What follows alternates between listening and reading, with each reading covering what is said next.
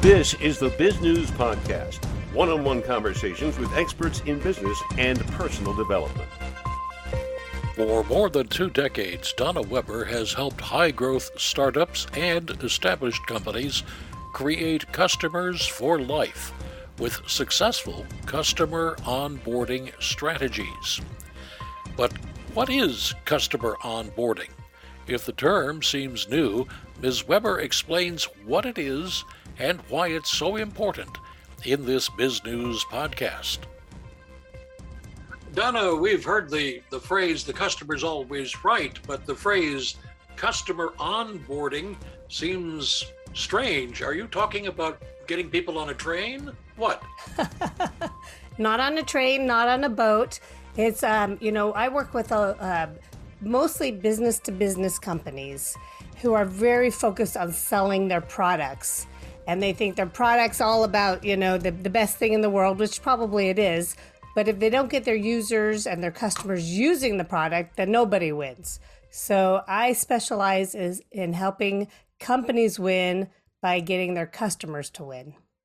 Isn't that part of the sales department's job, come to think of it? Well, you would think so, but oftentimes the sales reps are really focused on closing the deal.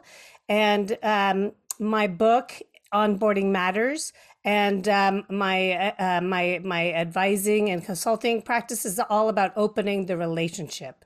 So we don't just close a deal, we need to open the relationship now.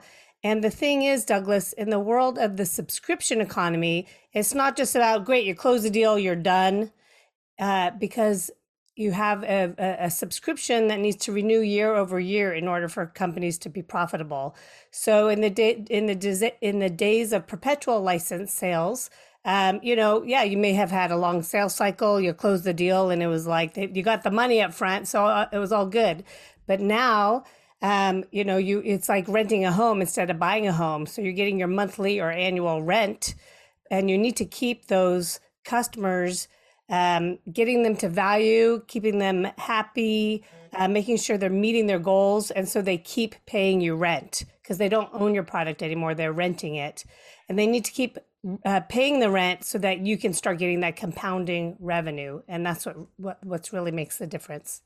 Is this something more than sending them the annual company calendar or perhaps a box of candy or something at Christmas? I think it's gone beyond that. So the thing is, especially, I mostly work with business to business, high tech companies. However, I don't know about you, but I stream my entertainment on subscriptions now. I can buy cosmetics on subscription, supplements. I'm all into these sparkly flavored waters. I get those on subscription now. So it's no longer just about kind of a little token gesture, because there's so many, the consumers have so much more power, and the products have become so much more similar. They're more commoditized. So what sets companies apart now is not just their products, but their customer service as well.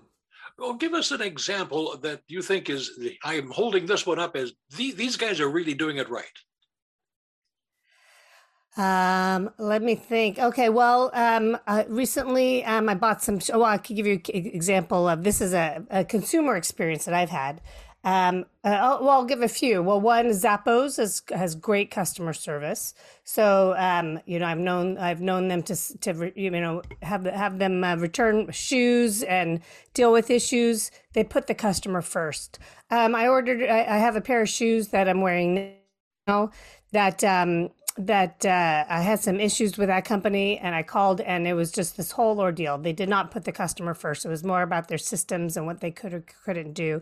And another company I had shoes from, I had an issue, and immediately they sent me a replacement pair. So even though I might like the shoes from one company, if the customer service is poor, I've decided I don't want to do business with them anymore. And the customer has so many options now that we can choose to not do business with companies that we don't have a good relationship with. So the relationship is an important component. And I believe that in the world of business to consumer, those companies it. Like they're starting, I don't know about you, but I order something from Amazon from a little company and they send me like a little handwritten note in the package now. So they really know how to do this like special touch and, contact us if you need anything. And then in the world of business to business, there's a huge opportunity there to catch up with that, building the relationship, not just with the company, but with the end user as well. Other than declining sales or perhaps sales not growing as one would like, what are some of the telltale signs that you're doing it wrong as a company? Well, so most companies look at what are called lagging indicators. So how are sales going, or how is renewals? How are those companies buying more? Are they renewing, or are they churning? But those are called lagging indicators because it might take a year, 2 or even 3 years to know if they're going to stick around. And so there's also important leading indicators to pay attention to. So for example, are they logging support tickets? Are they contacting the customer service? And maybe if they're contacting, that could be a good sign because they're using the product. If they're not contacting support or service at all, I would say that's a bad sign because it might indicate they're not even using the product.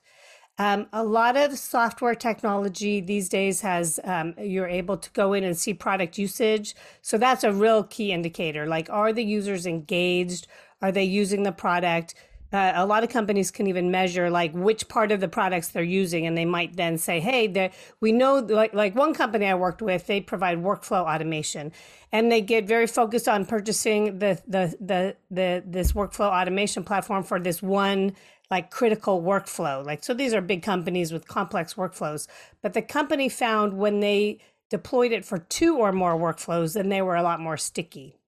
So you can start to measure usage, and that can be an indicator of how likely they are to renew and also champion your product and tell others.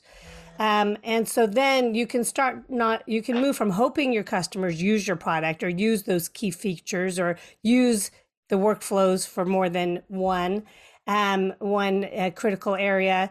And you can start to build that into this onboarding framework to drive that behavior up front. So you don't just hope they use it for more than one workflow. You bake that into how you get them onboarded, enabled, and engaged. You are the only person that we know of who does this. How did you get into this line of work? Oh, well, thank you for asking, Douglas. Well, so my background is in customer enablement and customer education, but I've always been on the front line of making sure customers are successful using the technology products of the companies I've worked with and worked at. And I was always the one going, hey, what about the customer? So there'd be the teams internally, we'd be very focused on the product or on the sales and the marketing and the funnel. And I was in the subscription economy. I'm like, well, hello, what about our existing customers? Because the reality is that the revenue a company gets is 50 to 80% of the revenue is from the existing customers. So I've always been interested in that and realizing that we can't just sell them a product. We can't just go live on a product. We need to actually get the users adopting the product. And about 10 years ago, this new field called customer success came on the scene. And that's what customer success is about. It's about really engaging the customers and helping them to reach their business goals. And so I saw an opportunity there and for me to provide value. And I saw the gap where people weren't addressing onboarding. They're mostly focused on the last 30 or to 60 to 90 days before the renewal comes up. And I emphasize you focus on the first 30, 60, 90 days, because that's when the renewal really happens. Customers are no more excited to be successful with your product than at the very beginning. So if you ignore them and then suddenly reach out 30 days before the subscriptions due, they've given up. And then you have a lot of work to do to try to turn them around. So, the way that I work is let's avoid that completely. Let's get them to their success goals immediately so that renewal, retention, expansion is a no-brainer. If a customer has felt like roadkill for 9 months, it's pretty hard to breathe new life into them, I guess. Exactly. Yeah. It's going to be hard to do CPR when they've been lying on the road there. And the thing is, we get very focused on that first deal. Like we close the deal, but every time you get a new customer, you need to make sure you're not losing an additional 2 deals. So there's the renewal deal, there's the expansion deal. Like, so maybe a customer, they're buying just a little bit of your product to test it out. So there's this huge expansion opportunity. And then there's the referral opportunity, because if I'm delighted with your product and it's turning my business around, I'm going to tell everybody I know. In fact, the person who worked with me on my book, I was so delighted with the work she provided that I'm referring her. People are reaching out to me now that I have a book about guidance for their books. And so, the people I worked with that were fabulous, I'm telling everybody, right? So that's what we want. We want that expansion through our existing customers. And the reality is, getting new customers is very expensive. The sales and marketing costs can be very expensive. So even though you get a new customer, you might actually be losing money. So let's say for every new dollar you get, it might actually cost you $1.50 or $2 in all the sales and marketing costs to acquire that customer. And that's called CAC, or customer acquisition costs. But to keep a customer is pennies on the dollar. So the profits can soar dramatically when you can keep that customer, when you can keep them using more and more of your product, and when they're being when they're doing your marketing for you, then that's a real win. What made you go out on your own to start your own company to do this? Well, thanks for asking.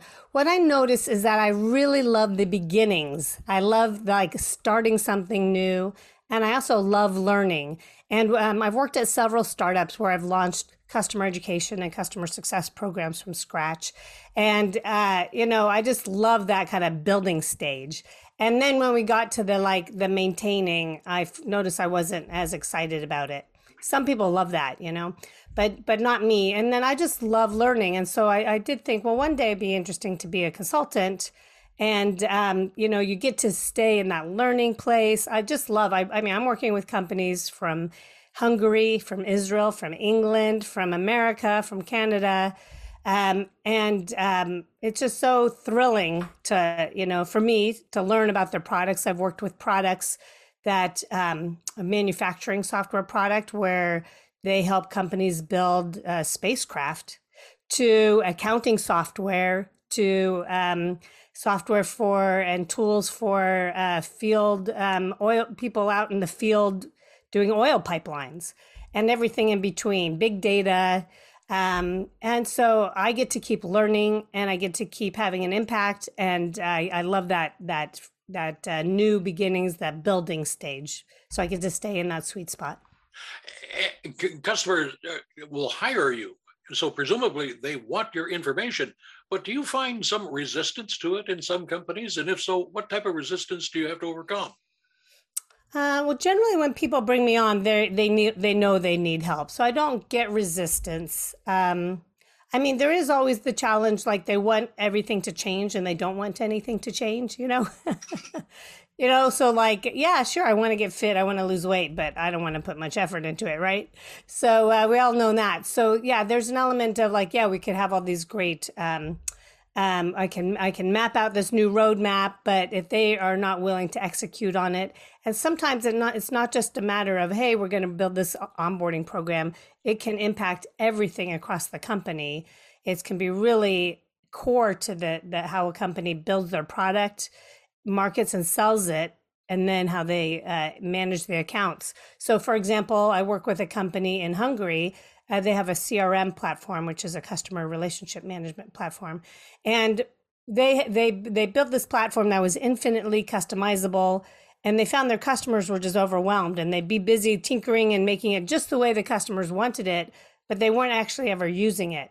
So when we started looking at first value and quick wins, like what are some quick wins we could drive them to, they realized that having this infinitely customizable, tailorable platform wasn't really working, and they moved to distinct products and personas. So now the sales rep can buy the sales module, and the HR person can buy the HR module, or the consulting or the project management people can buy the project management module. It's really easy. They can identify in, And then now there's infinite possibilities for upselling to other modules within the company. But, that was not just a matter of how we're going to onboard and engage these new users. It impacted how they develop and the product, how they sell, how they market it, everything. Where can people get more information about you and contact you? You probably have a website. I do. Yes. It's donnaweber.com. That's DONNA. That's DONNAWEBER. So www.donnaweber1b.com. You don't have to often call it up yourself, obviously. And tell our listeners again more about your book. The name? Yeah, so I have it right here. It's Onboarding Matters, and it's how to take new customers and turn them into loyal champions. And in the book, I go through my 6-stage orchestrated onboarding framework to move beyond hope as a strategy and creating a prescriptive, proactive way to drive your customers to success, because their success drives your success. And Donna, what would you like to add that we haven't had a chance to talk about? And it could be anything. Well, thank you. I think the what I find most interesting is when companies listen to their customers. So rather than you thinking, oh yeah, we'll put something together, find out what your customers want and need, and that might be just picking up the phone and asking them a few questions for 20 minutes and listening. And the key is to listen and then learn. That's how innovation takes place, is through listening to your users. You've been watching the Biz News Podcast. We welcome your input. Send your email to editor@biznews.com. Thanks for watching.